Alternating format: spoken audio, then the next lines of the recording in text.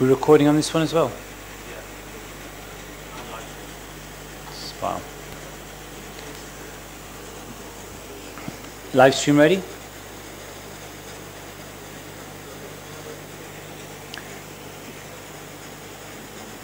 Bismillahir Rahmanir Rahim.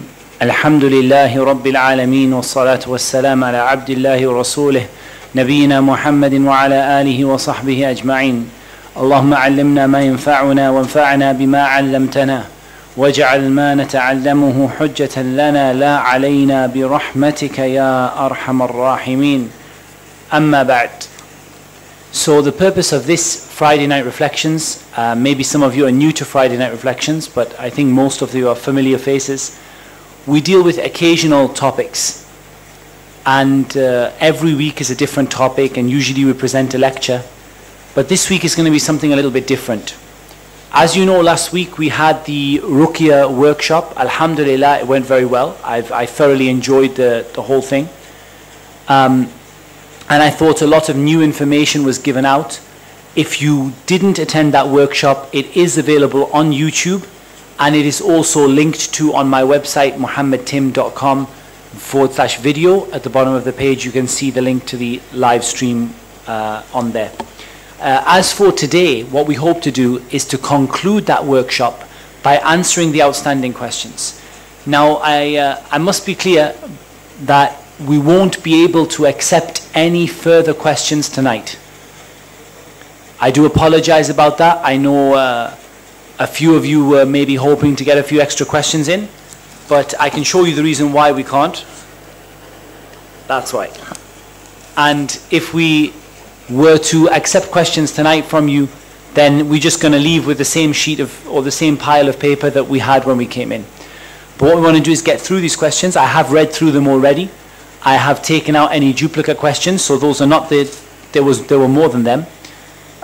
Those are the ones without the duplications. And I've taken out a couple of questions, and I do apologize, but I've taken out a couple of questions that might not be related to the topic of Ruqyah, or are perhaps more sort of appropriately dealt with by email. So if at the end of tonight you did ask a question, you don't hear the answer to your question, then very simply you can just send me an email. You can find my details on muhammadtim.com. Send me an email, inshallah, and I'll answer whatever questions that I haven't got through tonight. But inshallah, we're hoping to go very quickly. I'll also apologize in advance that I am going to sort of answer these in quite a quick fire manner, so I apologize if you get a one-word answer to your question. But the idea is to get through all of these, and there are a significant number. So the first question, if you read alternately, so that it won't be, you will not have just one bottle. The question for this is, in the 7-day program, you have water and oil. So if you have lots of bottles of water, how do you do it? You alternate. So you read on a bottle, blow on a bottle, pick up another bottle, read on the bottle, blow on the bottle, pick up another bottle, read on the bottle, blow on the bottle. However, I don't recommend that you do this on a huge scale, unless there's a need. The Lajna Ad-Da'ima in Saudi Arabia, they have a fatwa against mass reading on water, i.e. people reading on huge volumes of water so they can sell it to people or give it to people, like sort of people having tens and tens and tens of liters. I think just keep it sensible, I mean, the most I usually read on is maybe 10 liters. If you have to do a couple of families at once, then read in one go, no problem. But don't go to an excess. We don't want to start up a Ruqyah water factory of just someone who's sitting with like sort of 30, 40, 50 bottles in front of them, and they're just swapping them out all of the time. Is it okay to do reading in one and blowing in the other? What I usually do is read alternately and blow in all. So as I said, if we have 2 bottles of water, read in one, blow in both. Read in the other, blow in both. So you've blown in both equally, and you've read in both equally. Can you read the surah on olive oil and water and give to the affected person, or must they read it themselves? No, you can read and give. And I specifically recommend this for people who struggle to read Quran. Get a friend to read it for you. People who maybe are non-Muslim and want Ruqyah, again, I would recommend that you get someone to read it for you. A sister has an issue. She went to London. She was diagnosed with a psychological illness. But this crisis only occurred when she speaks about religion or about Allah. So can we say that this is from the jinn? Again, I think it's inappropriate to give an answer to a case in a public forum, but just as a general vague idea, if the reaction seems to be limited to when you say Allah or when you speak about the Quran, then I don't think this is a psychological issue, and Allah Azza wa Jal knows best. This next question, I'm going to slightly anonymize it because it mentions a little bit too much about who came and who didn't, but there's a particular Raqi who recommended burning 7 date seeds at sunset. What would you say about this? This is not permissible. There's no way that this is permissible. This is very, very similar to the action of the magicians. And I'm not accusing this Raqi of being a magician in any way, but I believe that this person has been affected by the magicians in the treatment that they are giving. And they are giving a treatment that is not an Islamic treatment. Burning things at sunset and sunrise. What did the Prophet ﷺ say about the reason why we don't pray at sunset and sunrise? That this sun rises and sets between the horns of the shaitan. And likewise, we know that the pagans worship Allah by burning things at sunrise and sunset.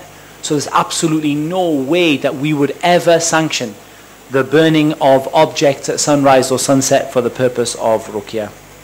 And the Raqi should be given advice and and so on and so forth. Can we use or benefit from the Muslim jinn? No.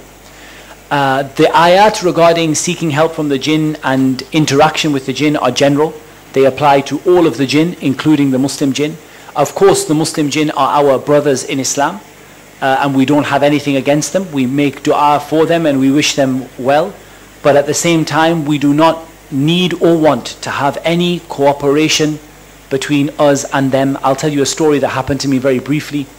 We were reading upon a brother, and I was upstairs. My Ruqyah partner was reading upon him, and the brother stopped in the middle of a very severe Ruqyah reaction and said, "Wa alaykum as-salam wa rahmatullahi wa barakatuh."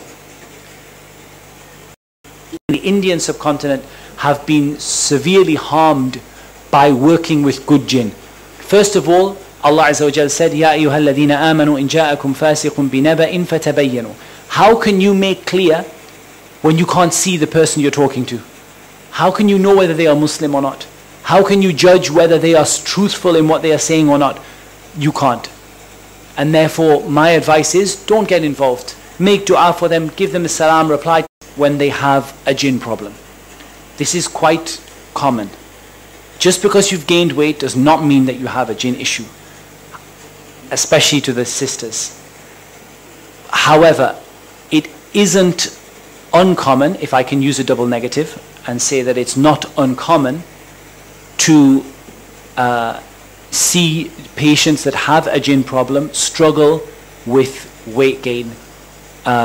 Weight loss can also be caused by a different kind of process of them, particularly of them causing difficulty for people to eat. And again, psychological disorders can also be treated by Ruqyah. So there's nothing wrong with you treating anorexia and bulimia with Ruqyah, whether it is from the jinn or not from the jinn. And many of these, he said, ayn does not affect the object, but it affects the relationship of the owner with the object. So your car breaks down because someone is jealous of you having that car. They're not jealous of the car. They don't wish, oh, I wish I could be a BMW. You know, they're not jealous of the car. They're jealous of you having the car.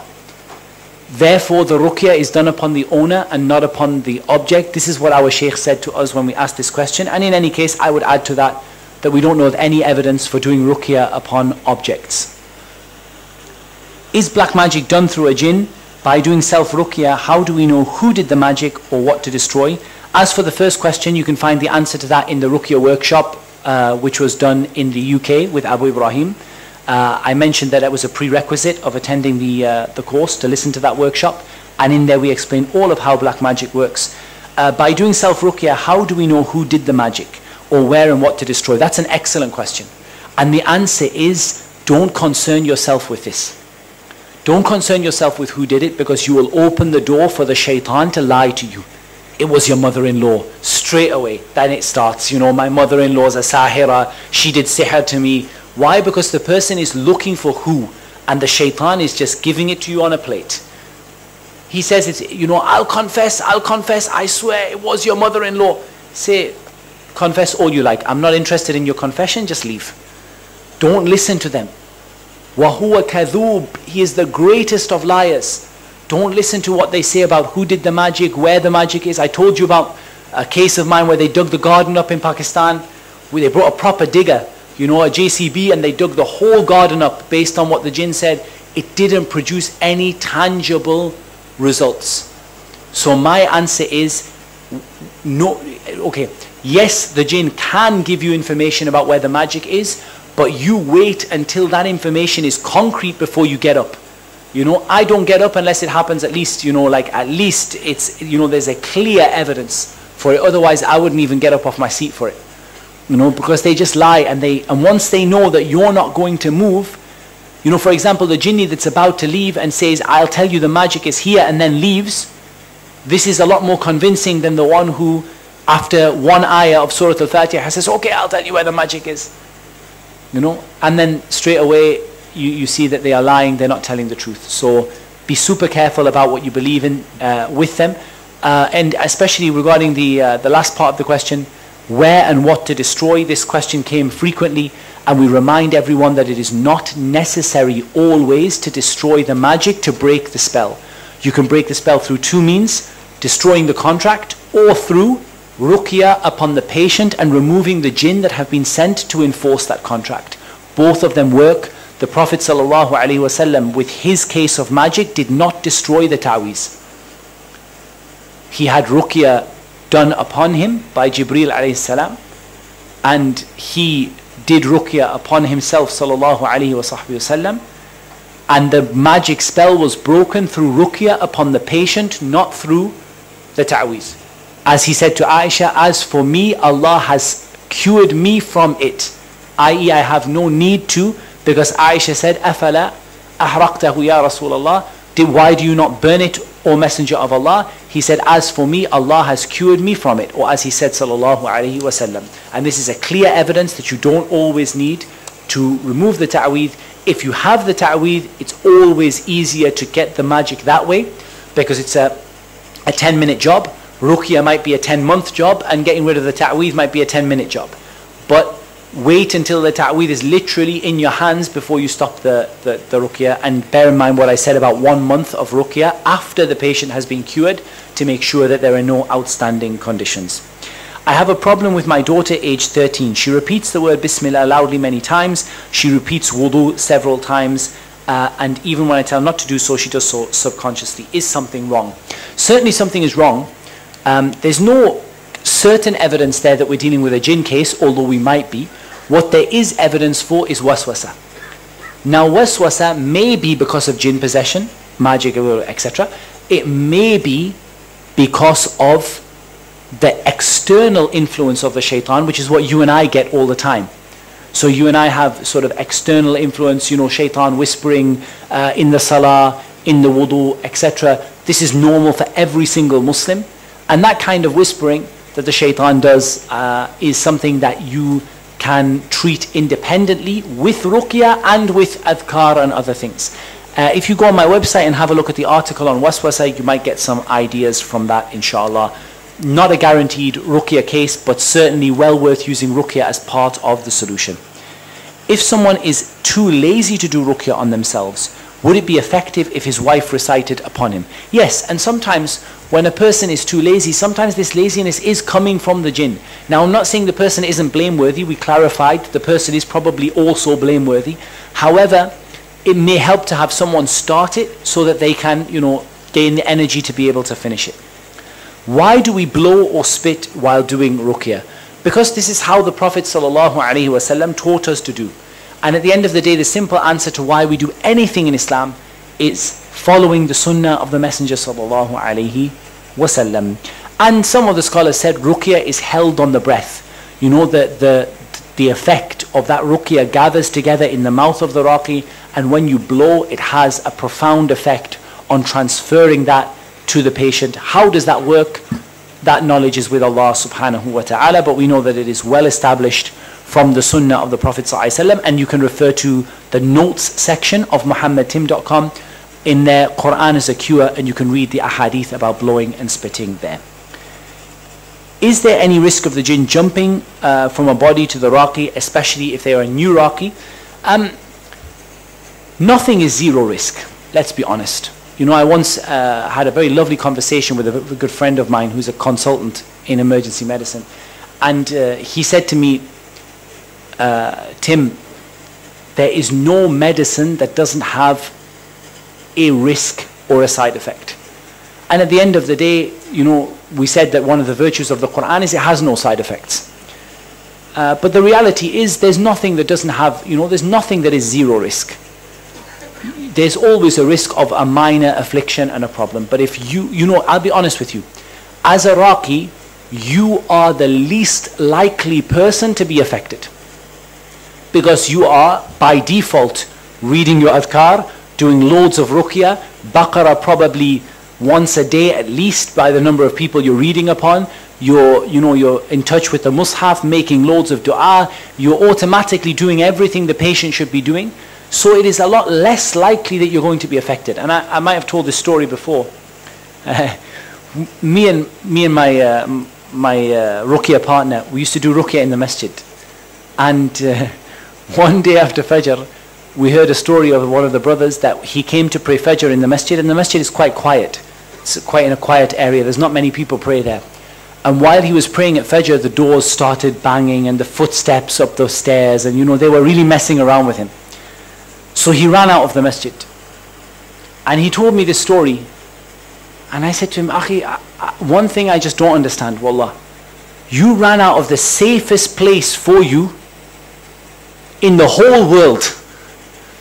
The one place where you have the protection of Allah, the angels, the safety, the peace, and all of the things you need, and you ran out of there onto the street.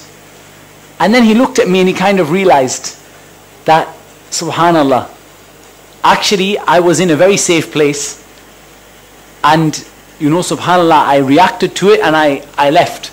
But actually, subhanallah, he was in the masjid, he was in a very, very safe place. He had come to pray Fajr. Whoever prays Fajr in the Jama'ah is in the protection of Allah for the rest of the day. Subhanallah, he was in a safe place, but he left the safe place, subhanallah. And this is from the plot of the shaitan. So subhanallah, at the end of the day, we say that the raqi is, insha'Allah, from one angle, the least likely of the people to be affected. From the other angle, the increased exposure to people who have jinn problems means you are likely to receive some side effects. At the end of the day, you are fighting in the way of Allah. Shaykh al-Islam ibn Taymiyyah rahimahullah ta'ala said this is from a'zamul jihad fi sabilillah, from the highest form of jihad fi sabilillah. When you fight in the way of Allah, you expect to be injured, you expect to have some pain, some difficulties, some hardship. So inshallah, there is no, you shouldn't be surprised if you have some pokes and pains, some headaches, some stomach pains, you come home, you can't sleep, you get some nightmares. This is all part of your mujahada, all part of your fighting against the shaitan to make the word of Allah the highest and the word of the magicians and the shayateen the lowest. That is our aim in Ruqyah. لِنَجْعَلْ كَلِمَةَ اللَّهِ هِيَ الْعُلْيَا وَكَلِمَةَ الَّذِينَ كَفَرُوا السُّفْلَى. To make the word of Allah the highest and the word of those who disbelieve from the magicians and the shayateen the lowest. And so at the end of the day, you shouldn't be surprised if you have some effect. But this is a minor effect. Small amount of reading, a day's worth of ruqyah, a quick zamzam, a little bit of honey and black seed, and your problem is gone away bi-idhnillahi ta'ala. As for is jumping common, very rare. This is one like scare, horror story they tell every new raqi, You'll get a jinn jump into your body. This is very rare. If the person is doing ruqyah according to the sunnah, this is what I would say nadir. It's almost unheard of. But I can't say it never happens. Can ruqyah be used to treat certain habits, such as people committing sins, sisters not, she's wearing makeup, going outside, not wearing hijab? Can we treat that with ruqyah? In general, we have to be careful to use every means that is being given to us for the right job. And at the end of the day, what it needs, or what the sunnah of the Prophet ﷺ is admonition, and speaking to them and advising them and helping them. If they are doing it because of waswasa from shaitan, because of a sickness in the heart, because of something that's possibly. But I would say that this, don't get distracted. What this needs is admonition and advice. Can you explain how does the exorcism of the Christian and Bible work? We had this very common question. We did answer it, I believe, on the day, but I will just answer it one more time. Very, very simple. It works essentially through two ways. Number one, the shaitan has one overriding goal: to make you from the people of Jahannam khalidina fiha abad al-abad. That is the goal of shaitan. You go to Jahannam forever. Along comes the Christian priest and says, in the name of Jesus Christ, I command you to leave. The jinn says, look, if I stay here, they're probably going to die on Islam. Most likely they're going to die with pain and suffering, but they'll die in Islam. If I leave, they'll convert to Christianity. Simple job. Stay here and work for the rest of my life, or leave and get the job done instantly. So the jinn leaves and the person converts to Christianity, and the job of the jinn and the shaitan in that regard is done. To make them from ashab an-nar, from the people of the hellfire. The second way that it works is a lot of these people are involved in the jinn themselves. We saw a priest in Egypt touching people with a cross, and they would be exorcised. When I looked at what he was doing, it was very clear that he himself was commanding shayateen. He himself was a magician who was commanding shaitan. Very obvious, all of the signs were there, the reactions, the look, everything, the movement was completely consistent with a magician. And he was simply just doing his magic by waving a cross around. Obviously in secret he's prostrating to shaitan, worshipping shaitan, and then he's going around with his cross and touching the neck. And all of these people are mass converting to Christianity. We say that, subhanAllah, the saddest thing is, give them 6 months and they won't even get over the Ruqyah problem. Usually the problem will come back. Why? Because the shaitan never keeps his promise. You make a pact with shaitan that I'll convert to this religion, I'll become Hindu, you leave. Shaitan will leave. 6 months later he'll come back and say, see, now I have my cake and I eat it. You left your religion and you still have a problem. Subhanallah. So we should not fall into these tricks. The Quran and Islam is the only treatment that works without relapse, without disbelief, without any sihr and evil. That is a pure and wholesome treatment that has no side effects and no problems to the person. It raises them in iman and it gives them a permanent, lasting cure. Is constant twitching of the eyes from the shaitan? Again, the simple answer we're going to give you is not necessarily. Constant twitching of the eyes could well be a medical problem. You should definitely go and see an optometrist and find out if you have some sort of medical problem, tiredness, etc. If it is in addition to other symptoms, the frequent nightmares, a reaction to the Quran, all of this other stuff, then it's quite possible that you should look to Ruqyah. And if you're not getting anywhere with the optometrist, then it doesn't hurt to do Ruqyah either. Likewise, prophetic medicine, such as truffle water for the eye. If you want to know how to use that, I have an article on my blog, muhammadtim.com/blog. On there is an article on how to use truffle water. And one of the things that truffle water is used for is an eye drop. And it cures the problem of the eye. And likewise, al-kuhl, using al-kuhl, this kohl stuff, black sort of ithmid, put on the base of the eyes before you go to sleep, and this strengthens the eye, and maybe this will also stop the twitching. So this is an example of real of worldly medicine, prophetic medicine, and Ruqyah all together, working together. I'll come to that one. That one's a little bit longer. Okay. Can we read for the 7-day detox for 2 people at once? Yes, you can read for multiple people at once, but don't make it into a factory and a business. Is it necessary to find magic to cure the person? I think we've answered that. There are 2 ways to do that. It's not necessary. When we read the Quran and blow the spittle on our hand, what do we do with the spittle? I think maybe there's a confusion. The confusion is I showed blowing spittle on the hand because I didn't want to spit on the first row of the audience. In a real Ruqyah scenario, you would blow the spittle upon the patient. You would blow the spittle upon the patient, not upon your hand. If you blow it upon your hand, you can put it on the place of pain and rub it on the place of pain, but otherwise you blow it over the patient. Is it correct to say one of Allah's names several times, Ya Mumeet, Ya Mumeet, Ya Mumeet, Ya Mumeet, 7 times for 7 days? Absolutely not. This is bid'ah, muhtatha, and it has no evidence for it at all, and it will not help in the cure whatsoever, because of the hadith of Aisha, Man amila amalan laysa alayhi amruna fahuwa rad. Whoever does an action that's not in accordance with the sunnah, it will be rejected. Likewise, read Surah Yasin 7,000 times. We'll bring 7,000 angels, and 7,000 angels, I'll just fill it in, yeah? 7,000 angels will come with 7,000 something or other, and they will give you 7,000 hur, and then the 7,000 hur will live with you in 7,000 castles. Each of the 7,000 castles will have 7,000 hur, and a hadith mawdu'ah. The hadith is mawdu'ah, and there is no evidence for any of these numbers whatsoever. Sometimes family members avoid Ruqyah because they feel that they are not trained to deal with the issue. This is why we have Ruqyah workshops. We want to convince you that it doesn't take a lot of training. I'm not saying there's no such thing as a trained Raqi. The more you train, you will, of course, there is better, you handle the situation better. You know, when a lot of people were asking, for example, we had a reaction during the Ruqyah workshop from a sister, why did you not get involved? Quite simply because of probably 15 years experience of getting involved and then realizing that in this kind of environment, it doesn't help. What it does is, makes the shaitan break up the workshop, stop everyone from learning. The shaitan screams and shouts for the rest of the day, and we get nowhere, not for the sister and not for ourselves. So of course, when you develop experience, you become better at judging things.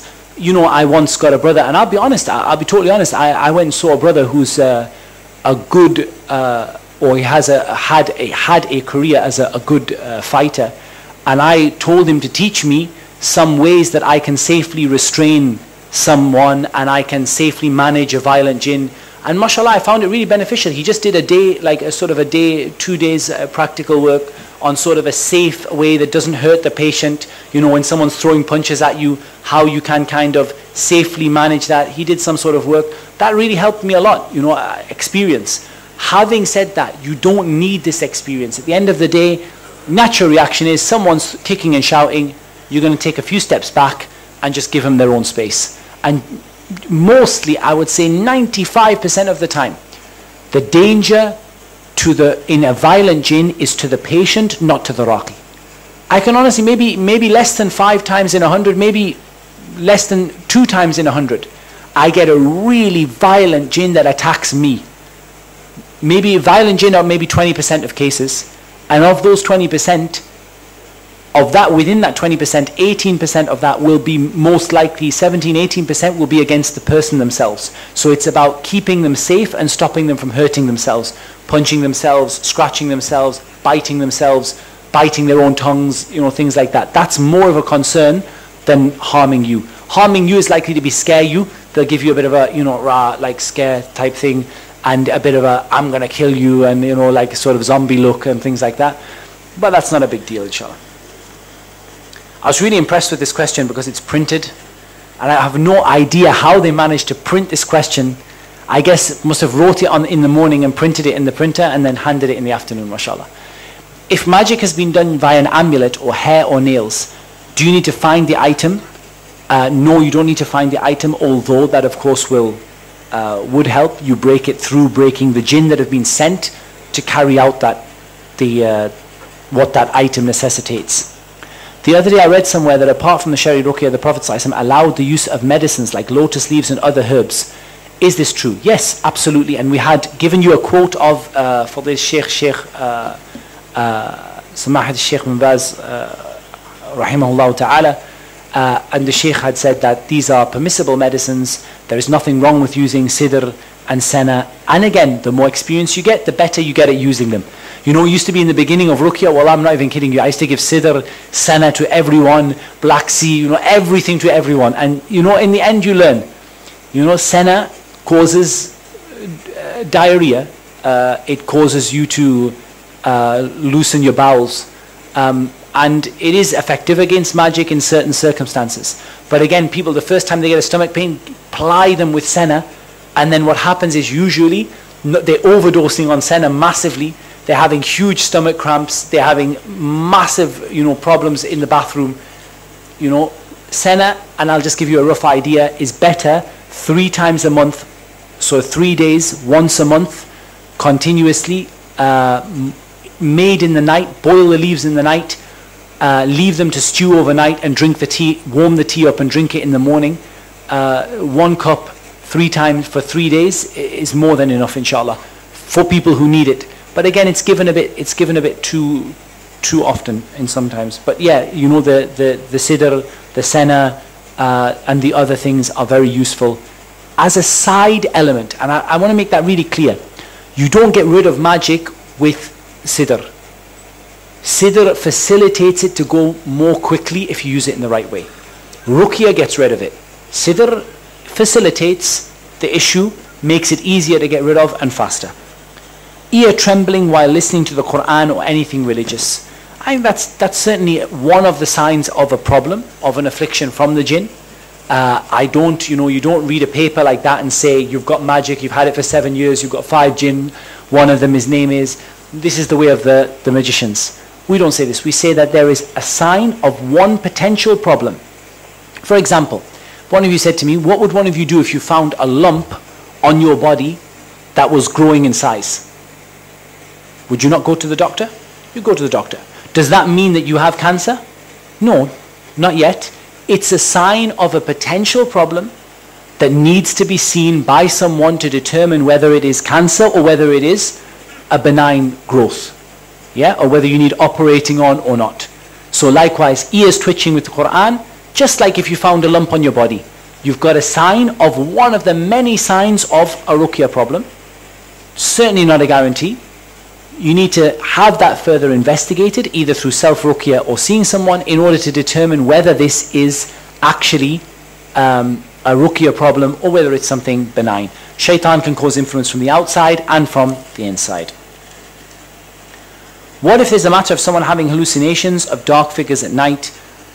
Is this a medical issue or not? I read a very interesting article in a British newspaper regarding this, about how it's all psychological, and the person is half levitating off the bed and they see all these figures and they talk to them, and yeah, it's completely understood, it's just sleep paralysis.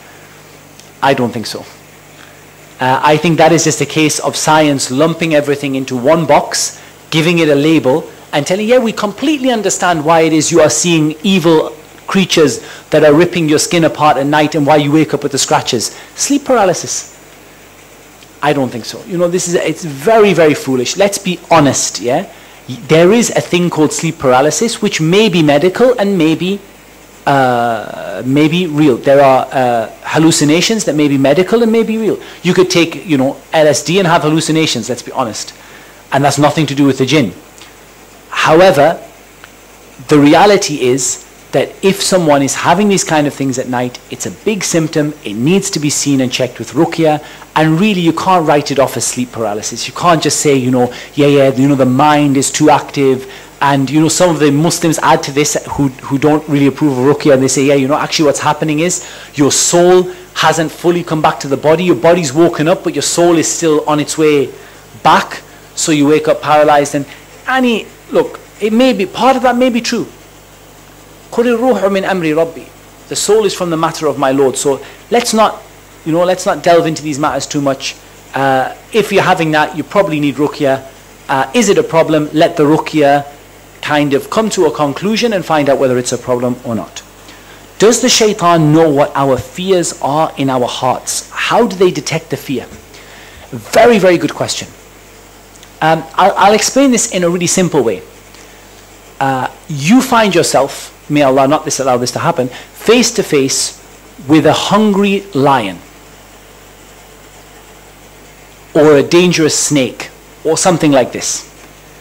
It's well known that many animals can detect fear in you. Do they read your mind? Do they know what's in your heart? No. They see your body language. They see, some people talk about, pheromones, the smell you give off, and, all sorts of things. But there are lots of small external signs that indicate a person is scared. Heart rate goes up, you start sweating, you freeze a little bit, your pupils widen, and all of the other things. That doesn't need them to know what's in your heart. Now, add to this that the shaitan may well be inside of your body at this time. It's even easier for them to, because we know that your brain patterns and certain things like fear can be seen on the brain. They can't read your mind, but they can see areas of the brain. I'm talking about medical scans, can see areas of the brain associated with fear, and they can, sort of see a movement or a signal that is indicating this person is scared. The jinn will know the heart rate is going up because they're going around the blood in the arteries and the veins. That's where the jinns go. So subhanAllah, there's a clear sign that the jinn have a lot more access to your sort of talk about vital medical signs than, like say a snake or a lion or an animal might have. When they decide, am I going to go for this or am I going to run?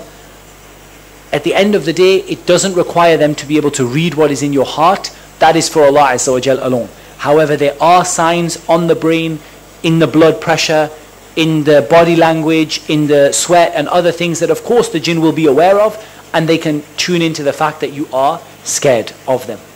And of course you may be screaming at that point, which is an even more obvious sign. How do we understand if a person has the evil eye? Please do refer back to the Ruqyah workshop, the 10-part one with Abu Ibrahim. We answered that one in there. Just we don't want to have to sort of duplicate the information.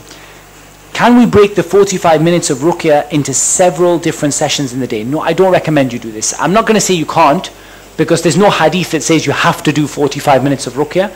But I recommend that you get a solid 45-minute chunk in one go. Reading the Quran without doing wiping is one of the methods of Ruqyah. Is this weaker than the other methods? A very, very good question, and I must admit that I don't entirely know the answer. I think I partially know the answer. Sometimes you must only read the Quran. Example, when you are, reading upon a lady and it's not appropriate for you to get very near, you can't blow, or you feel it's inappropriate, then at this time you need to read only Quran. An example maybe when you feel that you are, you're in a difficult sort of situation, maybe in public or something like that. Blowing, you will find benefits at times and not at others. And I'm still learning when I feel that blowing benefits and when it doesn't. But you seem to see that at times it does, it catches them, and at times it doesn't. And at times you can blow internally as well as externally, which is to blow like in the mouth. Again, I would not recommend you do that with a sister. I would recommend that you keep that to either mahram, etc. But you blow in the mouth. And this is mentioned in some of the ahadith. And again, if you read the Quran as a QR notes, more information is available on there. But I think that's something I would like to research myself. We're all still learning. Are some of those methods better than others? Possibly. But all of them are there for you to use. I don't feel any symptoms, but I feel difficulty in certain acts of worship. Do I need Ruqyah to be done? Again, my answer to this is going to be holistic approach. Do a little bit of Ruqyah, why not? It's not going to do you any harm. Maybe that will stop the external waswasa, bearing in mind, not every time shaitan whispers in your ear, you have a jinn problem. Shaitan whispers in the ear of every Muslim.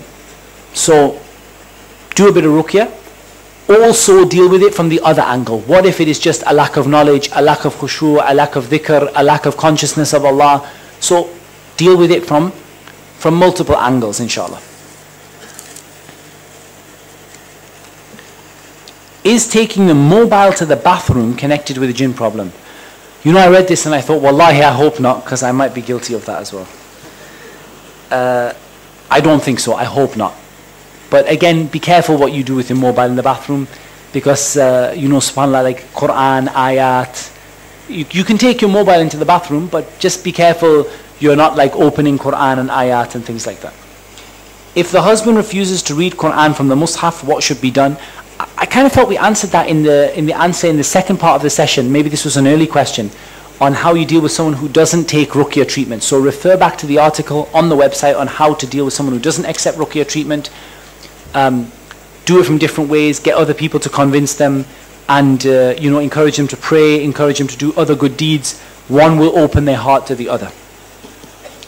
Someone who I know is 15 years old, keeps looking at himself in the mirror many, many times all the way throughout the day to the point this is causing him to delay the prayers. Is this psychological or is it ruqyah? You're going to get a very similar answer to the previous questions, that it may be psychological. Probably sounds to me slightly more likely to be psychological, but it may also be giving himself the evil eye. Also jinn can cause that, and you have an issue called ainul jinn, the jinn giving you the evil eye. This is a matter of ikhtilaf among the scholars. We asked our Shaykh Adil Muqbil about it, and he said he believes it to be reliable and to be authentic, even though the hadith is weak in this regard, but he believes it to be authentic in terms of a concept, that the jinn can give you the evil eye. And it may be that looking in the mirror can be a case of the jinn giving you the evil eye or giving yourself the evil eye. But also it may be a psychological issue as well. So we treat it with ruqyah, and if the ruqyah doesn't seem to be sort of moving anywhere, also we can take the medical route as well. Keeping toys such as dolls, teddy bears that have eyes and limbs at home, will this stop the angels from entering the house or affect the ruqyah program? And likewise, pictures which are not on display. Yes, both of these. Both of these. Be so careful. I know how hard it is. Wallahi, I know how hard. I have 3 kids. I know how hard it is. Everything you bring home has a picture on it, a face on it, a teddy bear, limb, you know, it's very, very difficult. The only thing that is permitted in the Sharia is a simple doll for a little girl to develop her motherly instincts. So this would not be a Barbie doll or one of these realistic face dolls, maybe like a simple rag doll, you know, like they're made out of cotton or they're made out of wool, and they just have, you know, a shape of limbs and arms and maybe, you know, like a stitch where the eyes are. Inshallah, for a little girl, there's no harm in this, bi'idhnillahi ta'ala. This will help to develop her instincts. You get a little pushchair, a little pram, and so on and so forth. There's no harm in this, inshallah. And Aisha had a horse with wings, radiallahu ta'ala anha. But as for the general thing of Barbies and realistic dolls and all this stuff and pictures in the cupboard, wallah, get rid of them, wallahi. My advice. Some people may allow pictures in the cupboard, but I think, you know, at the end of the day, the Prophet ﷺ said, the angels do not enter the house where there is a dog or a picture. He didn't say a dog in the living room and a picture on the wall. He said where there is a dog or a picture. It's very, very hard. I'll tell you some of the tips I use. Permanent marker, always have one of them available. Anything that comes in with massive big faces of things on it, just cross it off. I use a paint pen. You might have seen those gold and silver paint pens. They have paint inside of them in the shape of a pen. The good thing about them is that they cover things that won't cover with marker, like plastics and things like that. You can cover them with that. Sandpaper, my favorite tool. Any plastic, any wood that has the face on, just rub the face off with sandpaper.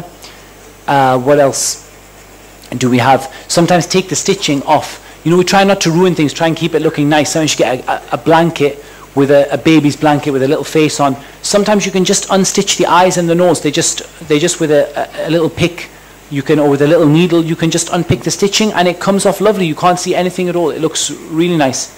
And again, a fabric pen for covering clothing and stuff like that, as much as you can. And of course the usual razor blade, although I recommend a scalpel rather than a razor blade, or a stationary cutting knife rather than a razor blade, because a razor blade you're in danger of cutting yourself. You know, something with a handle, but like a razor blade for cutting things out, like a scalpel or something similar. And likewise, you know, the scissors and, you know, all the rest. I'll tell you my ruqyah kit, I have all sorts of things. I have a blowtorch, I have a little steel, I don't use it on patients, don't worry. I have a little steel tub. I also don't taser patients either, you know, I'm very benign in my ruqyah. But yeah, you know, like I have a little bag in England, what I honestly would recommend for destroying ta'weed and all that stuff, a stainless steel circular sort of like tube, really good for putting things in. They burn, the ashes don't go everywhere, but the tub doesn't melt. I've tried using pans and things, but in the end, after the blowtorch went on them, the bottom of the pan just fell out, so that didn't work. Though you don't need the blowtorch, it helps. But a long-necked barbecue lighter. You've seen them, the cigarette barbecue lighter things, which have a long neck, because when you use a cigarette lighter, you burn your fingers, especially when you're getting rid of 100 taweez a day. Yeah, you end up with blisters all over your fingers, yeah? So the long thing, or if you're getting rid of 100 a day, honestly, just use the blowtorch. I also have like a file for filing off things, sandpaper for getting rid of things, a metal file for like rubbing things off metal. I used to have a Dremel multi-tool type thing, like one of these multi-tools where has a little cutter, like it's a little mini drill, it has a little cutter and things. But then I do a lot of this, so you have, in all honesty, you'll manage with, if you're getting rid of tawi, you'll manage with a long neck lighter and something to put the stuff in, inshallah, and a pair of scissors. If a person dies without doing ruqyah and then commits suicide, and it's suspected it's black magic, do we pray the janazah or not? If a person commits suicide, they're still a Muslim, inshallah. However, obviously it's a huge sin. What we say is it's not befitting for the people of knowledge and the people of status in the community to attend the janazah of a person who commits suicide, because this is encouraging other people to do the same. So the janazah should be held by the ordinary Muslims, but the people of knowledge and the people of status in the community should stay away in order to serve as a lesson for other people. However, if there's a clear proof that this was done through black magic, not a rumor, not the mum is crying and saying, oh, it's just black magic, this and that. If there's a clear proof the person was being trapped for black magic, then inshallah I see no harm in everyone attending the janazah. Otherwise, the ordinary people attend the janazah, and you don't let the imam pray over them, you don't let the imam of the masjid or something like that, let one of the congregation pray over them as a sign for the people to take for the severity of this sin. I have a brother who's been diagnosed with bipolar. After I watch your videos, I feel that many of the symptoms you mentioned are there. As a woman, can I do ruqyah on him? He will only accept me. Of course, if it's your brother, I have no problem with a woman doing ruqyah within the family. My problem is women doing ruqyah outside of the family frequently.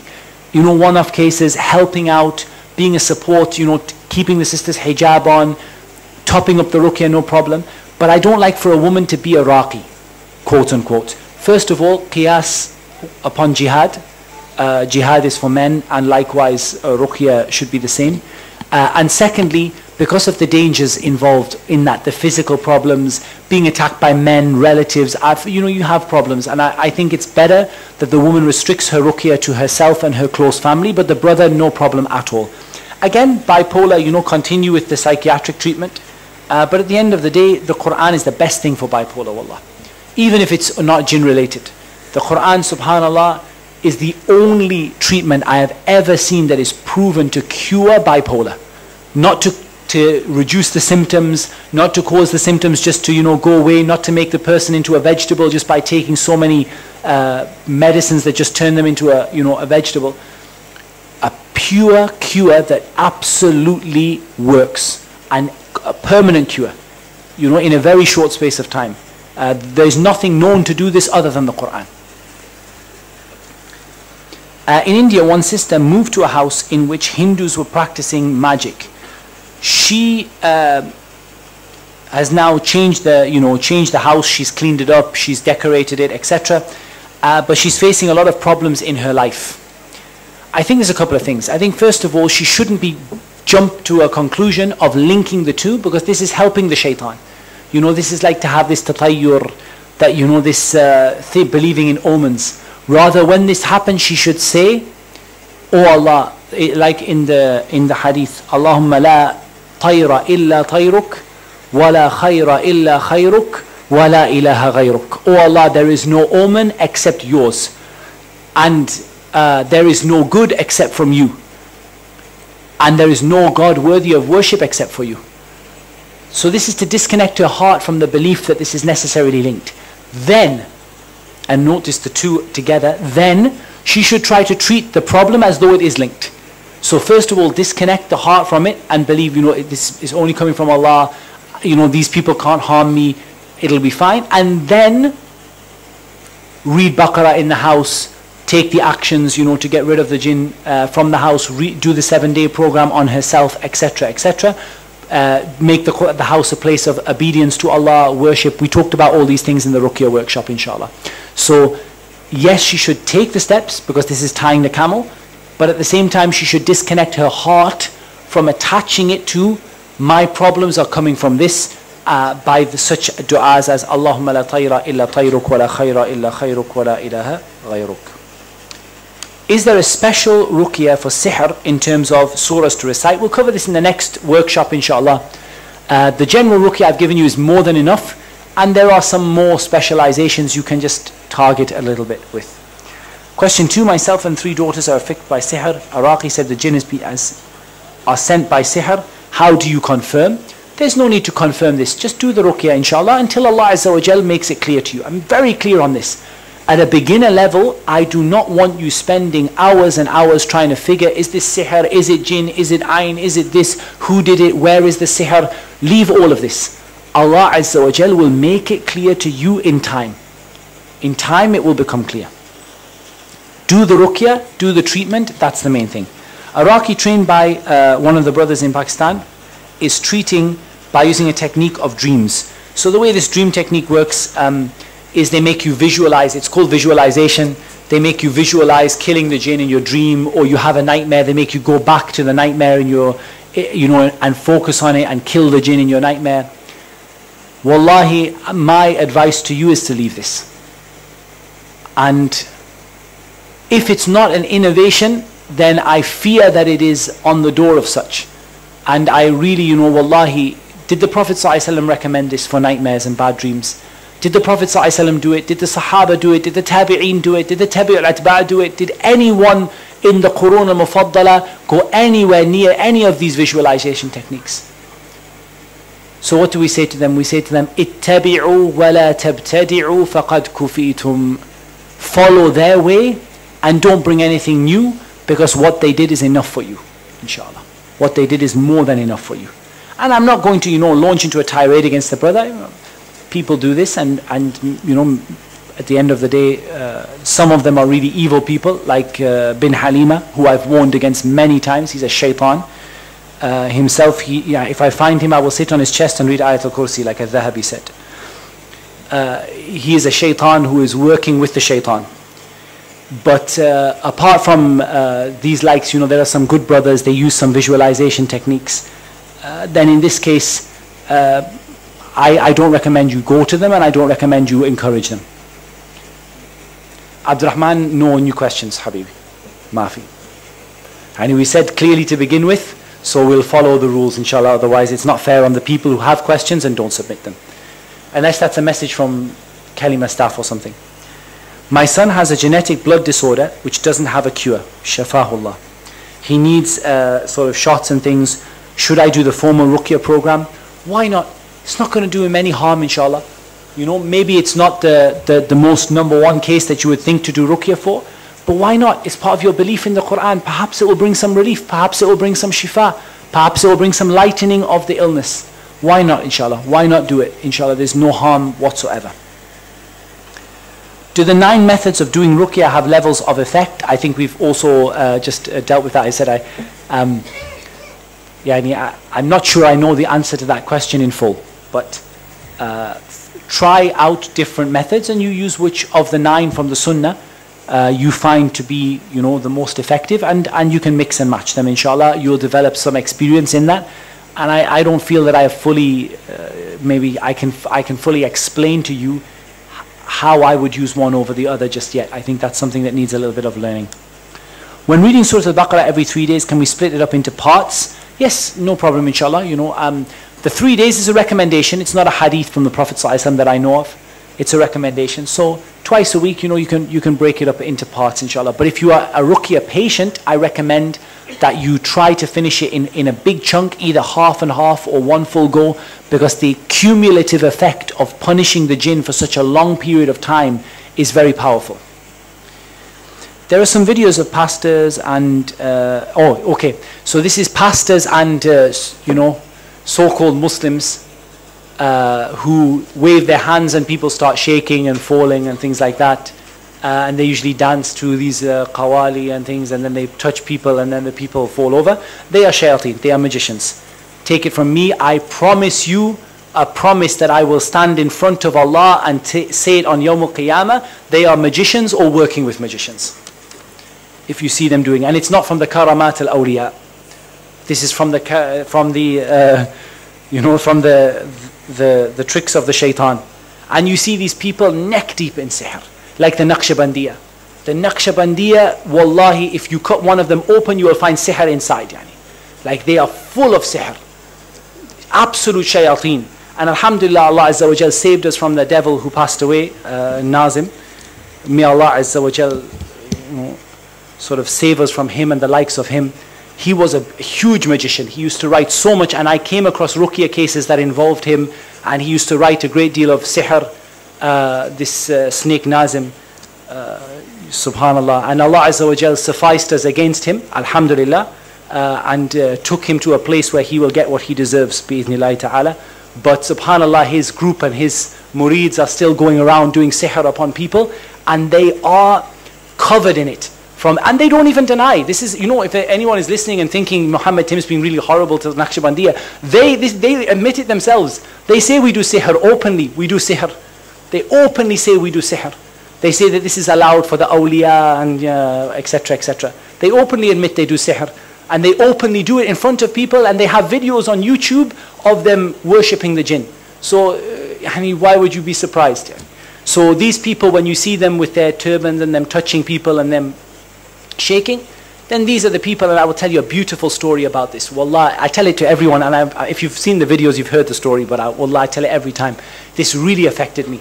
Our Shaykh Adil Muqbil, Hafidhahullah Ta'ala, went to a country in southern Asia somewhere. I think maybe it was Indonesia or Malaysia, and there was one of these, shayateen with the turbans and the shaking people and whatever. And what he was doing, he said, I'm a big wali from the awliya of Allah. I'm so much iman, I can move people with my hands. That's how much iman I have. So he did this, like these tricks. And they're on video. This is recorded on video, but the Shaykh does not let me share the video with anyone. He didn't give me the video. Until now, every time I say, Shaykh, give me the video. He says, no. If you give the video, people will, circulate it and will think. So in any case, in the video, this guy is doing all these tricks. He's shaking the people. He's throwing them over. His big follower has a motorbike. When he revs the handle, everyone around is hit by a shockwave and flies in the air. So they all stand around the motorbike, he revs the handle, they go whoop, like this, and they all fly in the air.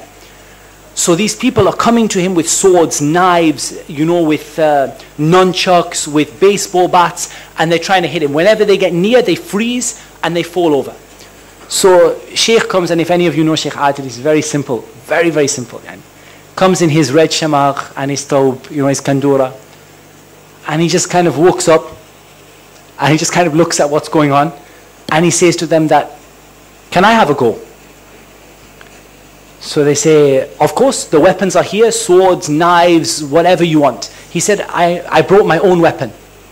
They said, no problem, even if you brought a gun, even whatever you brought, your own weapon, whatever you brought, but you will not be able to attack the pir, because he is a very big wali, you will not be able to touch him.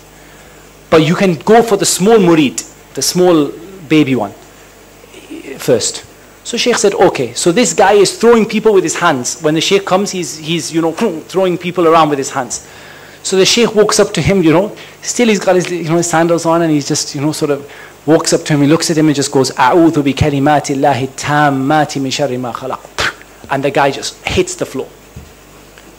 Just hits the floor, flat out. They said, yeah, we told you he is the baby out of the family. His iman is not high enough. Shaykh said, no problem, all of you come. The wali and all of you. And he stood them in a row, and he went like this. And they fell down like skittles. 1, 2, 3, 4, 5, 6, 7, 8, 9, 10. Like this. And the Shaykh said, Wallahi, do not think this is me. I did not do anything. But this is the words of Allah against the words of the shaitan. And he said, any of you can do the same. Do not think this is like the Shaykh is some big wali or something. This is simply any one of you can do the same. If you believe in this Quran, you believe in the words of Allah Azza wa Jal, you believe in the power those words contain, walk up to any magician. A'udhu bi kalimati Allahi tammati min sharri ma khalaq. And see what happens. I've seen the effects myself, subhanAllah. However, be careful, because the Shaykh also warns against false magicians who are not magicians, but they are tricksters, and you might go and do all the ruqyah on them and they're still doing their tricks. The Shaykh showed us a video of someone levitating. I have this video. He's levitating, and maybe someone would go up to him and say, Ayatul Kursi and start reading on him. And when you see he has a little chair with a tiny thin pole that you can't see, like a fiberglass, and he's basically just sitting on it. You know, he's not a magician at all. He's just tricking you. And one with money. And there was a case in Saudi, the Hay'a got involved. They had like loads and loads and loads of money. And they were saying that the jinn steal your money. So they were saying, put the money in the case and we offer it to the jinn and the case comes back empty. So the Hay'a got involved, Sheikh came, arrest the guy for magic, jinn involvement, whatever. Turns out he's just using this fake case, basically, that has this like double opening and whatever. And he's just stealing the money for himself. He has nothing to do with jinn and nothing to do with magic. Simple common thief. So just be careful you don't rush in and start, you know, sitting on the chest and reading on them and whatever, like Imam al-Dhahabi said. But instead of that, you know, you just be a bit careful to realize what is magic and what isn't, because some of it is tricks and some of it is real. A follow-up question I might get asked, what about all these magicians who come and do these sort of stage magic? Many of them involve the shayateen, many. I'm not going to say all, but many of them, you can clearly see in their face, in their actions, their movements, that they are not using exclusively camera tricks and stage tricks. Some of them are using the shayateen. Some of them have well-known names of shaitan written on their arms and hands. We know them. We recognize the symbols. They use signs and symbolism that is, we know from magic. We've seen magicians do it time and time again. So these people, you know, we know who they are. And some of them are very, very clever. There is one. Amir, what is the name of that one? The one who tells people there is no sihr. Is that Darren Brown? I think Darren Brown, this guy is, wallah, major shaitan. He basically convinces people that there is no sihr. There is no sihr. So he basically does sihr, probably involving the jinn. It looks like he uses the jinn. And then he tells people, no, what I did is I used, you know, mind tricks and neuro-linguistic programming, and I convinced you when you were driving down the street, I showed you a picture of something on the side of the road, and that made you think to draw the picture.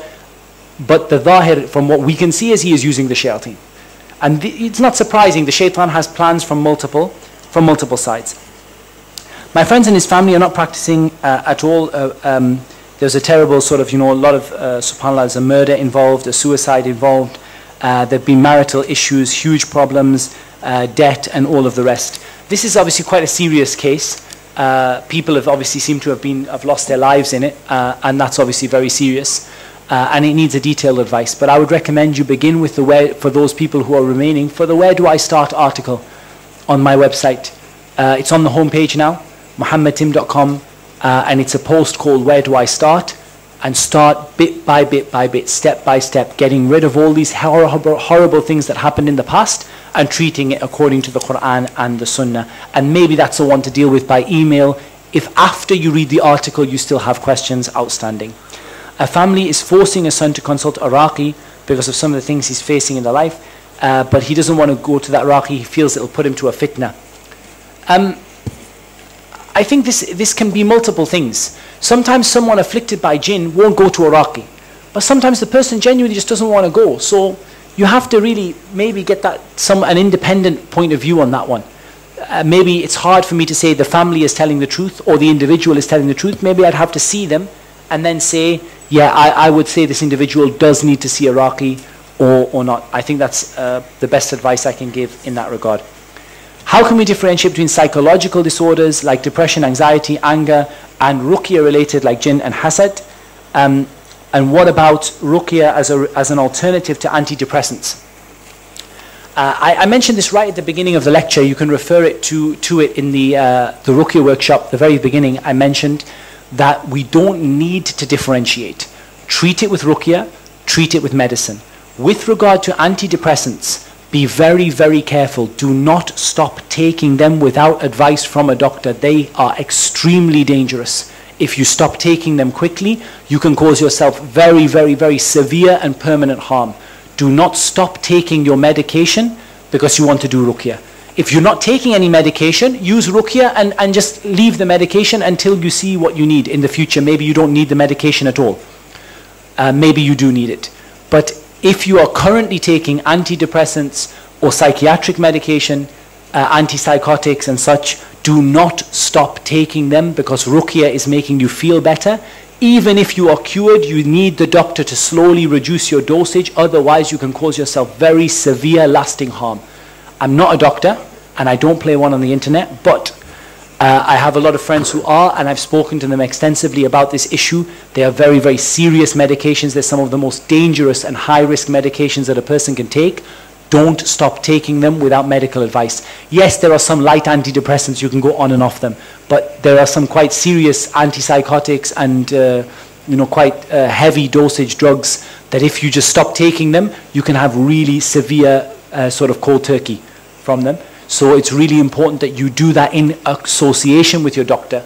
And Ruqyah, of course, is the better way of dealing with the problem, inshallah. Ruqyah, dua, dhikr, and all of the other things as well. Can Ruqyah be done for autism or ADHD? I've had mixed results with autism, I'll be honest. I haven't had great results with autism. But it may be that autism is of different types. And it may be that it just needs a long-term solution. Everything can be treated by Ruqyah. Have a go. Definitely ADHD, I've treated with Ruqyah, no problem. That helps a lot. Ruqyah helps ADHD a lot. That's sort of the attention deficit and hyperactivity disorders and things like that. Ruqyah works very, very well for them.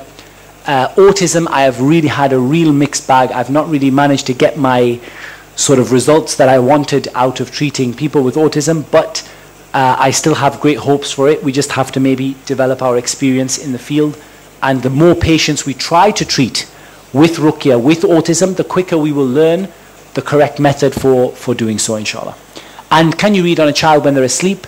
I said differentiate between two things. If the child has a jinn within them, I don't recommend you let them go to sleep. If the child is simply hyperactive, or you're not sure what's wrong with them, or they're unwell, no problem in reading them on them when they are asleep. I'm just trying to go through the shorter ones first. I'm trying to little time as possible. Bad dreams. Someone asking about bad dreams, nightmares, horrible dreams, filthy dreams, things like that. I highly recommend you go to muhammadtim.com/blog and you read the post entitled Frequent Nightmares, and we'll also deal with this in the next Ruqyah workshop, inshallah. Can shaitan feel that you're scared? We've answered that. Kids' toys, we've answered that. Why do I feel sleepy during Ruqyah? That's very common. It happens to the Raqi and it happens to the patient, that when there is a jinn involved, you often feel very sleepy, and that might not be even a jinn, but the shaitan doesn't want you to do good. Have you ever noticed that the most sleepy you are on a Friday is during the Jummah khutbah? Seriously. I nearly fell asleep 5-6 times in the Jummah khutbah today. And I'm wide awake now. And I was wide awake before and after. I get in the Jummah khutbah, like this. And the khatib was amazing. It was a really good speech. So subhanAllah, you see from this that the shaitan wants to influence you, whether that is jinn related or whether it's just the shaitan, doesn't want you to get the reward. So you have to fight that through Ruqyah. I tend to stand up when it happens. I stand up and walk around the room. Those of you who know me know that I do that anyway. I pace up and down. It probably annoys the staff at Kalemah no end, because I pace up and down whenever I want to do anything. But it works when you're feeling sleepy and you're doing Ruqyah. Just stand up and just start pacing and it will go away. Also washing your face with a bit of Ruqyah water and drinking a glass of Zamzam also helps to wake you up. If you go to sleep completely, the misk is very good. If you're fainting, if you're like dropping out and fainting back, the block of red misk that I never know the name of, very common in India, Pakistan. It's like soap. It's a small, about 1 inch by 1 inch by 2 inch or something like that. Red block, comes in red color and yellow color. It's called misk, and it's like a waxy kind of misk. It's very cheap. You find it in all sorts of shops. They bring it back from Pakistan in big boxes. I still never know. I ask people what it's called and everyone gives me a different name for it. But it's basically a block of waxy, red colored misk. Smells like misk. It's got a wax texture to it or a soap-like texture to it. And it's very cheap and it comes in red and yellow blocks. The red one is really good. Flake a bit off and just pop it in the nostril of the patient or just below the nostril like you would do with Vicks or something like that, just put it underneath the nose of the person, they'll stop falling asleep, inshallah. Is there a minimum or a maximum amount of tasbih? It depends what you mean by tasbih. If you mean by general tasbih, as in generally remembrance of Allah, then inshallah there's no specific limit. But if you're doing a specific kind of dhikr, then you need to stick to the limits that are mentioned in the sunnah. So you can't say, for example, read subhanallah 1,000 times and then read alhamdulillah 1,001 times. This is an innovation, giving a number to something that doesn't have a number in the sunnah. However, if you are just doing a general dhikr and you're just reading as much as you like, then generally there's no harm in it. But again, you mustn't make general what the sharia made specific, nor must you make specific what the sharia made general. My grandmother is still wearing a ta'weez. She's been given multiple advice. She's going through a lot of problems with her properties and other things. What can be done in this situation? Again, I ask you to refer to the afternoon session where we talked about how to convince someone who needs ruqyah. And likewise, I advise you to refer to the blog post on what if a patient refuses treatment. And likewise, dawah workshops as well. Because let's not forget that this is also a dawah element. The ta'weed is an aqeedah element, a dawah element. So let's not also forget that correcting the aqeedah and, sort of looking at how to convince people about things with proper Islamic evidences is also important and worth noting. 2 friends of mine are victims of sihr. Their dad reads Quran daily. After a lot of years, those jinns have accepted Islam. How to get them out of the body? First of all, I'm not saying they haven't accepted Islam, but I really don't advise you that you buy everything the jinn sell you. Really. The jinn, I've become Muslim. La ilaha illallah. Many times, don't buy what they said. It's a classic Ruqyah mistake, classic mistake made by Raqi, that they are starting to believe the jinn and they're allowing the jinn to dictate. First of all, Muslim or non-Muslim, if they're in the body, this is dhulm, and they need to be taken out.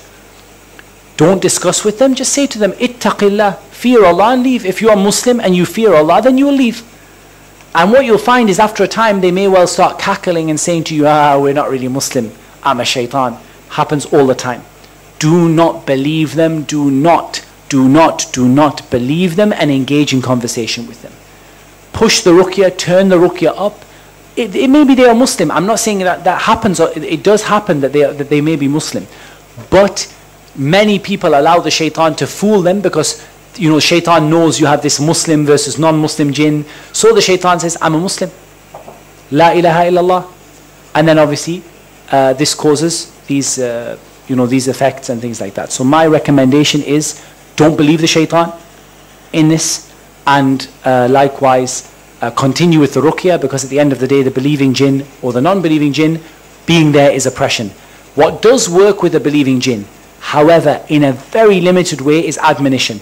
Because you have something to make them fear Allah. So, admonishing them, fear Allah. Don't you hear that Allah Azza wa Jal said this? Don't you know that al-dhulmu dhulumat yawm al-qiyamah? Possibly. But don't let it last long. 30 seconds and then start the ruqyah again. Otherwise, people spend 20 minutes, 30 minutes, 50 minutes, an hour, 2, 3, 5 hours. Wallah, leave. Bismillah, Bismillah. Wallah, ya akhi al-kareem, leave. Give him an option. Leave, die. You choose. Don't complicate the matter. Say, ittaqillah. Fear Allah and leave. I usually say, if it's a Muslim jinn, I say, ittaqillah akhruj. Ittaqillahi wa khruj. Ittaqillaha wa khruj. Fear Allah and leave. That's it. I don't engage them in conversation. Where are you from? When did you become Muslim? Are your parents Muslim? There's no need. Ittaqillah wa khruj.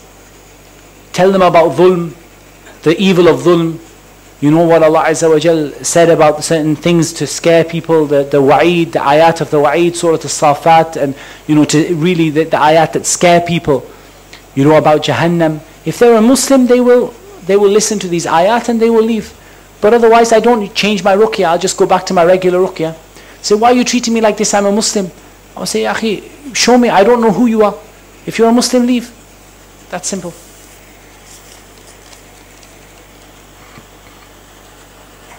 I'm doing ruqyah for myself. How to protect my kids?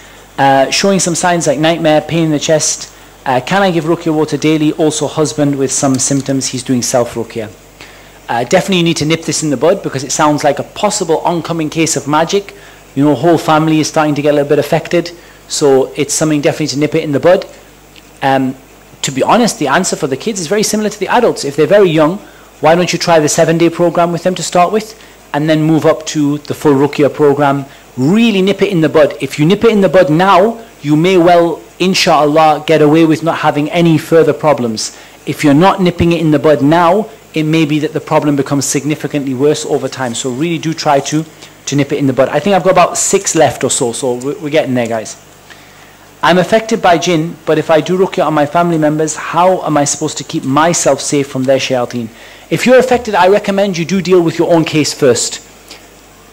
That's not a solid rule, because sometimes you just have to help someone else, but I do recommend that you try and focus mostly on your own case, and then go on to help others. You know, it's a standard thing they tell you on the plane, fit your own oxygen mask before helping others, yeah? Because if you pass out, then you're not going to be able to put the oxygen mask on anyone else, are you? So the same kind of principle works, yeah? Try and deal with your own issue and then help others. It may be you don't get rid of your issue completely, but you just get it controllable and then help others. And don't worry about the shaitan affecting you. Inna kayd ash-shaytani kana dha'ifa. The plot of the shaitan is ever weak. As regards the 7-day program, on day 4 to 7, is there no bathing? No, there's no bathing, just Ruqyah, water and oil application. Oil is only on the place of the pain, not on the whole body. As for recitation on water and oil, these things have to be directly under your breath, or can they be kept far from you? It's better they are directly under your breath, but if you blow on them at the end, then this is enough. I used to know some of the Ruqyah, they read, and then at the end of the session, they go over to the table, open the bottle and blow. But I prefer to keep the bottle with me. And Allah knows best. I'm getting to that one at the end because it's a little bit long.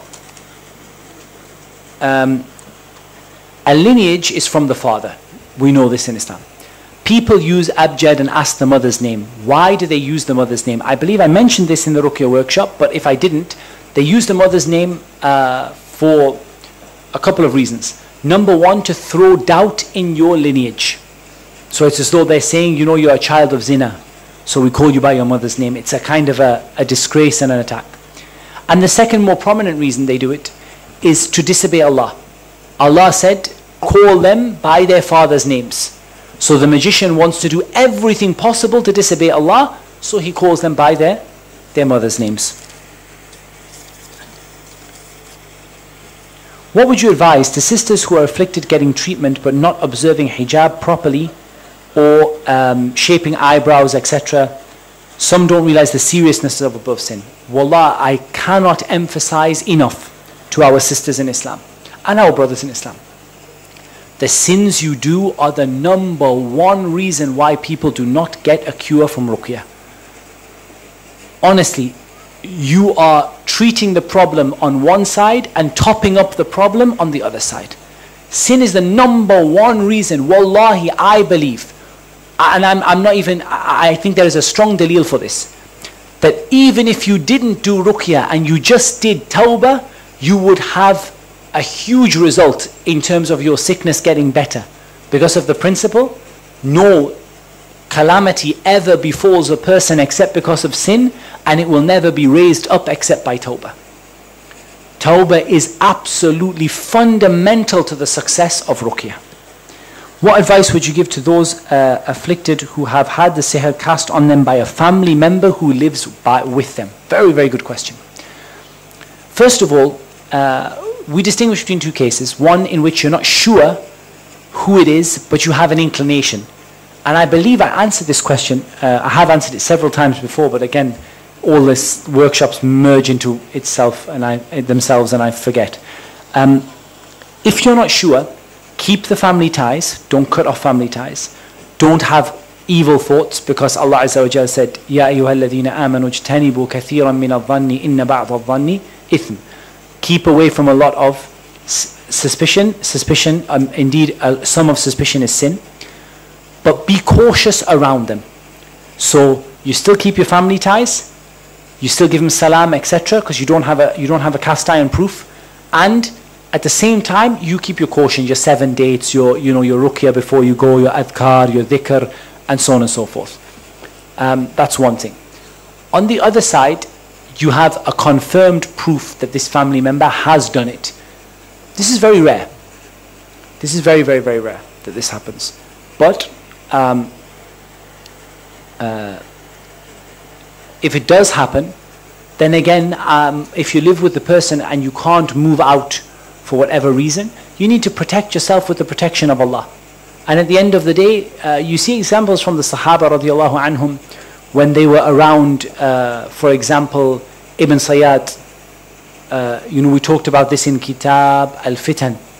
Ibn Sayyad, who they thought was the Dajjal, how they used to protect themselves and try to keep themselves safe from the Dajjal and from him, even though they were in direct contact with him. So definitely seeking refuge with Allah, keeping away from the person. Abu Sa'id al-Khudri didn't like to eat the food from him. He didn't like to take the water from Ibn Sayyad. He didn't like to stay under the same tree. And he used to say, A'udhu Billah, seek refuge from Allah. This is all narrated regarding Ibn Sayyad, who they thought might be the Dajjal. So likewise, if you fear someone is a magician, the similar sort of approach. Try to keep away from them and avoid them as much as you can. Tie your camel, do your dua, and do your means for protection. And if you refer to the blog article, how can I protect myself from the shaitan? That should be of some help. Okay, 3 more to go, guys. And then we have one last final question, which is a long one. While we wipe the body and the hands are touching the clothing. Does this have an effect? Yeah, it still has an effect, even when the hands are touching the clothing. But you may want to touch the body if that's appropriate. Again, really does depend who you're doing ruqyah on and what area of the body it is. The method of blowing on the finger and then touching the earth is the aim to have the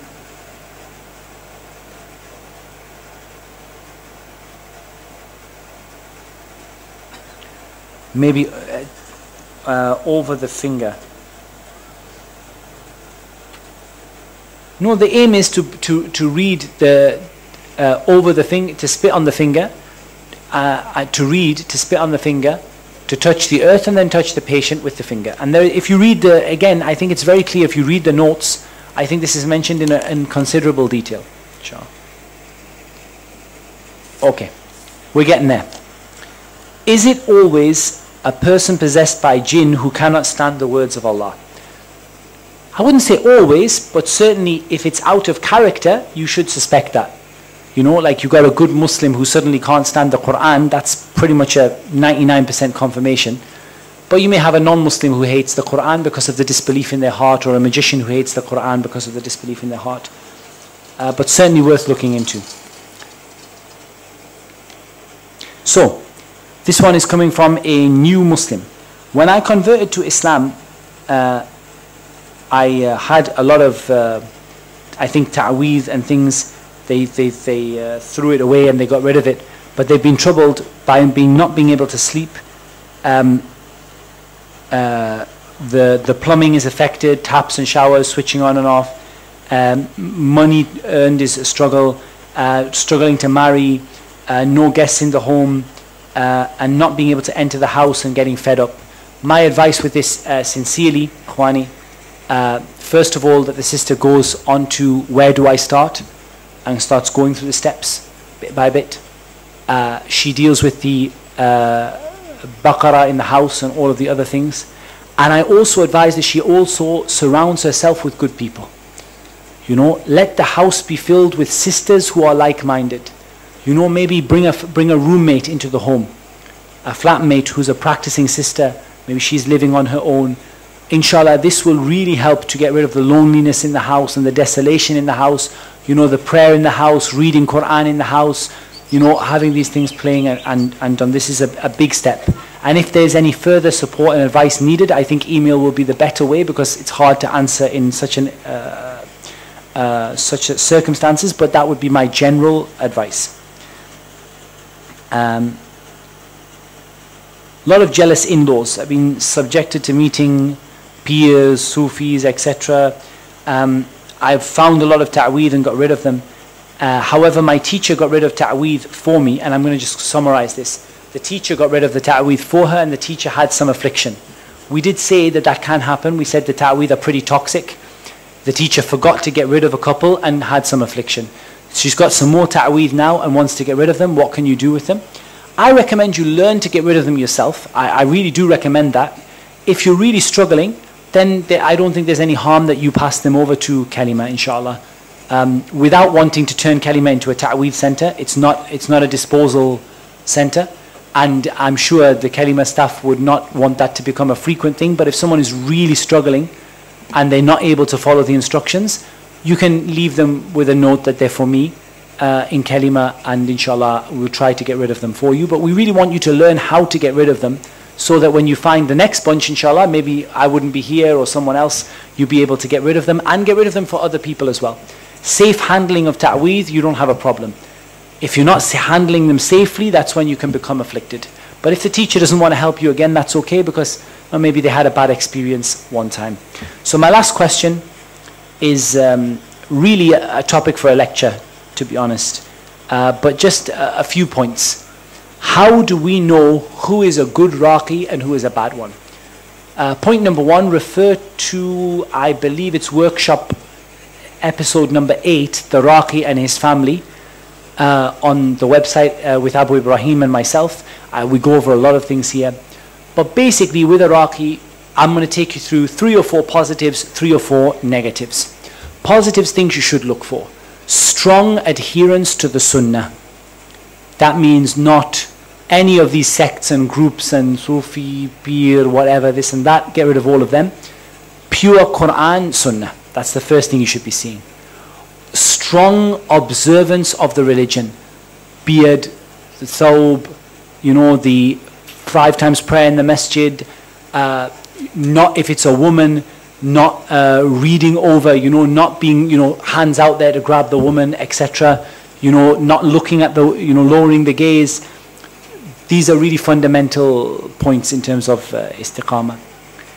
And also what you should look for is someone who is going to give you a holistic answer to Ruqyah. Not just let me read on you like a factory. We have some Raqis in London. They're good, they're upon the Sunnah. But the problem is they treat people like, they're like a factory. Come in, Qul huwa Allahu ahad, Allahu samad, lam yalid wa lam yulad wa lam yakul lahu kufuwan. Next. You don't like that. Buy the CD at the door. And I don't like that. It's not sincere. It's not right. It's not the right way. Someone who's going to spend some time with you, talk to you about the general things, about sin, about, holistic approach to Ruqyah, not like just let me read on you for 5 minutes and then sell you a CD. Someone ideally who doesn't take money, or if they take money, it's clear they're genuine about it. I don't mind people taking money, but it should be genuine.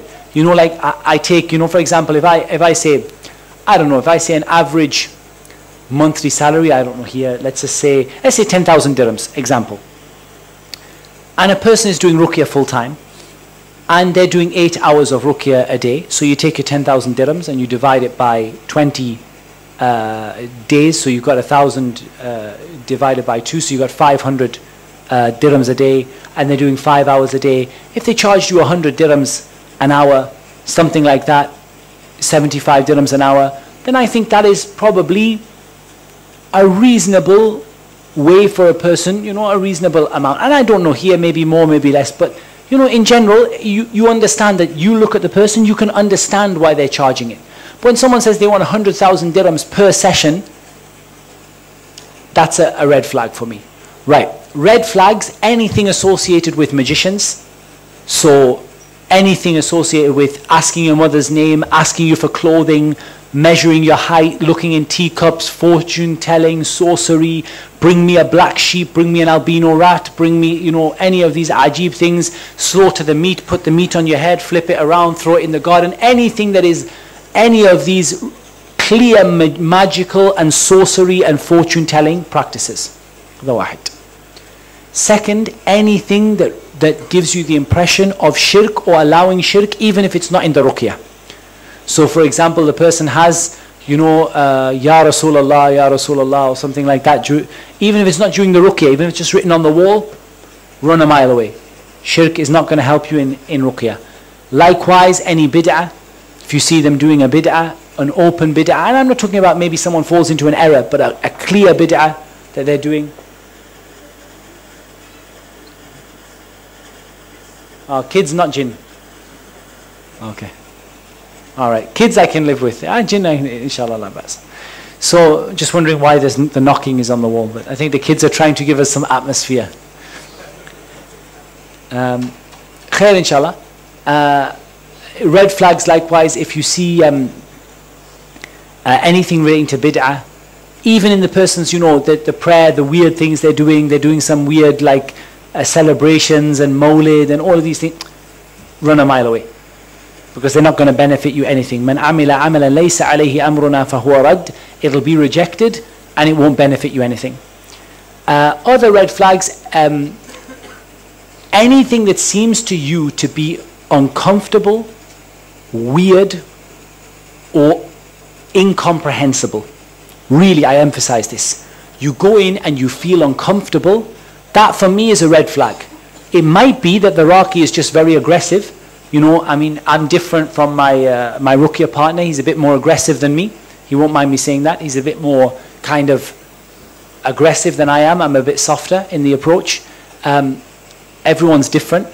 But if you feel really uncomfortable, especially with regard to mahram issues, women issues, and you feel that the guy's in your personal space, you feel really uncomfortable, that for me is a red flag. Even if it doesn't mean the person is necessarily bad, but it's definitely let me ask about this.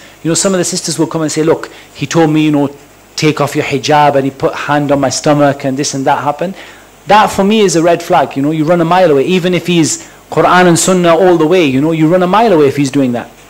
So anything that makes you feel uncomfortable, anything that seems weird, you might not be able to put your finger on it, but istafti qalbak. We've talked about this. Ask your heart. You feel unsettled. You're just looking, thinking, what he's doing now is really strange. He's tying something, or he's looking at something, or he's flicking his fingers. Something's weird. Ask about it. And finally, anything incomprehensible. The biggest trick the magician will play, pose the Raqi and just do some incomprehensible stuff. So, like this. Yeah, you can't hear what they're saying.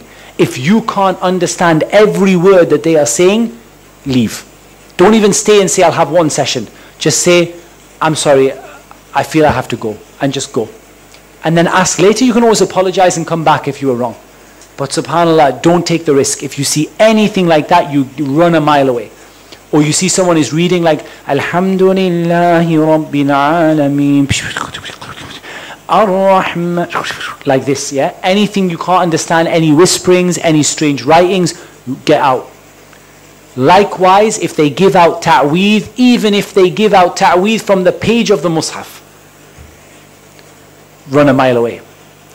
Those are my red flags. They're not the only things. If you refer to, I think it's workshop number 8 maybe, which refers to the Raqi and his family, we talked about quite a few more issues. That is what Allah Azza wa Jal has made easy for us. We've been here now an hour and a half or so, so I think that is more than enough, guys, inshallah. If you have any further questions, what should you do?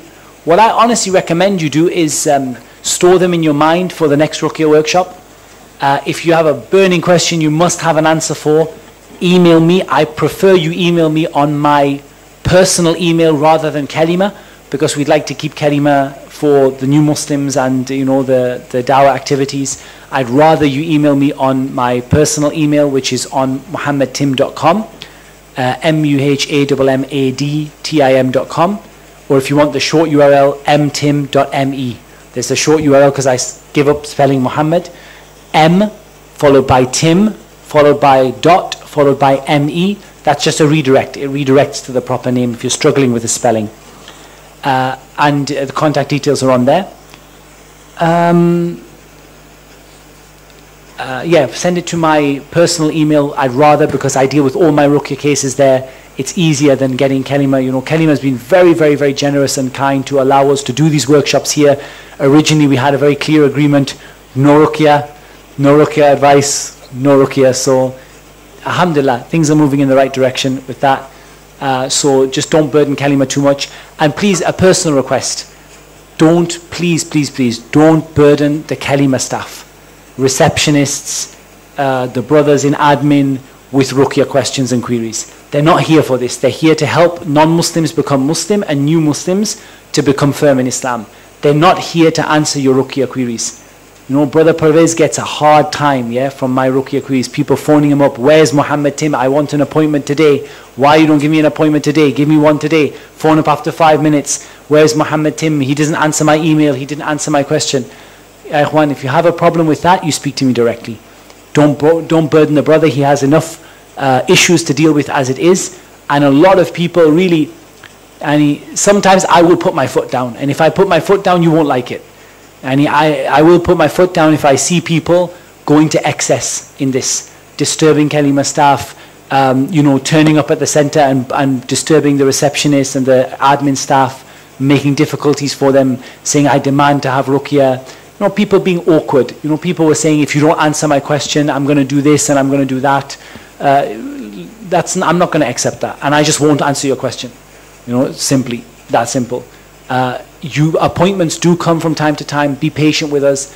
We have a lot of stuff going on. New Muslim Summit is going on. I'm here really for the new Muslims, and this is a side thing to help out people, inshallah. So please don't. I don't mind burdening me, but try not to let it spread to the wider Kalemah, so that Kalemah just becomes an unofficial Ruqyah center, and it's just full of patients all the time. Try to be considerate of the needs of the center, and hopefully that will allow them to keep letting us do these kind of events. Otherwise, the fear is, if they see that being a problem, they will stop these events happening. And they will stop the questions, and stop the emails, and stop the support, and stop the workshops, and so on and so forth. We don't want that to happen. But you have to help yourselves. And that means, you know, I mean, already Pervez maybe dealt last week with at least 5 Ruqyah cases, sort of he was having to deal with on the phone. It's not nice. I mean, try and push them to me. I have an email for that purpose. I read my emails very frequently. I might not answer them quickly, but I do read them. So if anyone's saying, like, you know, I'm about to jump off a building, then, you know, usually I get my emails relatively frequently. And, you know, from time to time, every, you know, hour or couple of hours, I flick through them and I read. So, you know, email is a good way to contact. I may not reply, because I'm very, very busy, but I do, you know, I do kind of keep an eye on what's going on, inshallah. So I am aware when people send me questions, inshallah. Okay, so I think we'll wrap it up there, guys. Jazakumullah khairan for your patience, and sorry for not being able to take any further questions on this, but we have to, at some point, draw the line. Can I just remind everyone about New Muslim Summit? 2 things we need from you. We need new Muslims, obviously, hence being a New Muslim Summit. We need a lot of new Muslims, so if you have any new Muslims in contact with you in the UAE, then it is the 29th and the 30th, the 29th from 8 p.m. on a Thursday, and then all day on the 30th. English language is in the afternoon. The morning programs are in Ethiopian, Nepali, and Chinese. So there are flyers outside, there are timetables outside, there's a website, newmuslimsummit.com, all of it is there. Please, please, please bring new Muslims. We want you to bring new Muslims. You all know 1 or 2 new Muslims, even if they're old new Muslims. Yeah, like, try to bring as many as you can. And the second thing we need from you is to bring non-Muslims to the specific non-Muslim Q&A session, which is taking place on Friday, I believe between 4 and 7 roughly. There is a non-Muslim Q&A session. Please bring non-Muslim friends who are interested in Islam, colleagues, co-workers, to that. If they can't come to that, there will be people throughout the summit available to answer their questions about Islam. We're going to get together and try and make this a really successful event. We need your help, after the help of Allah Azza wa Jal, to make that possible. So please do, do help us out if you can, inshallah, by bringing people, telling people about it, spreading the word, put it on your Facebook, your Twitter, and all the rest, and Instagram, etc., and just spread it out to people. Let people know in the UAE this summit is happening. It's there for them. We want to break the record for the number of new Muslims and non-Muslims who attend this year, inshallah, and we want to keep that going year after year, inshallah. So jazakumullahu khairan wa barakallahu feekum. Wassalamu alaikum wa rahmatullahi wa barakatuh. Subhanakallahumma wa bihamdik. Ashhadu an la ilaha illa anta astaghfiruka wa atubu ilayk.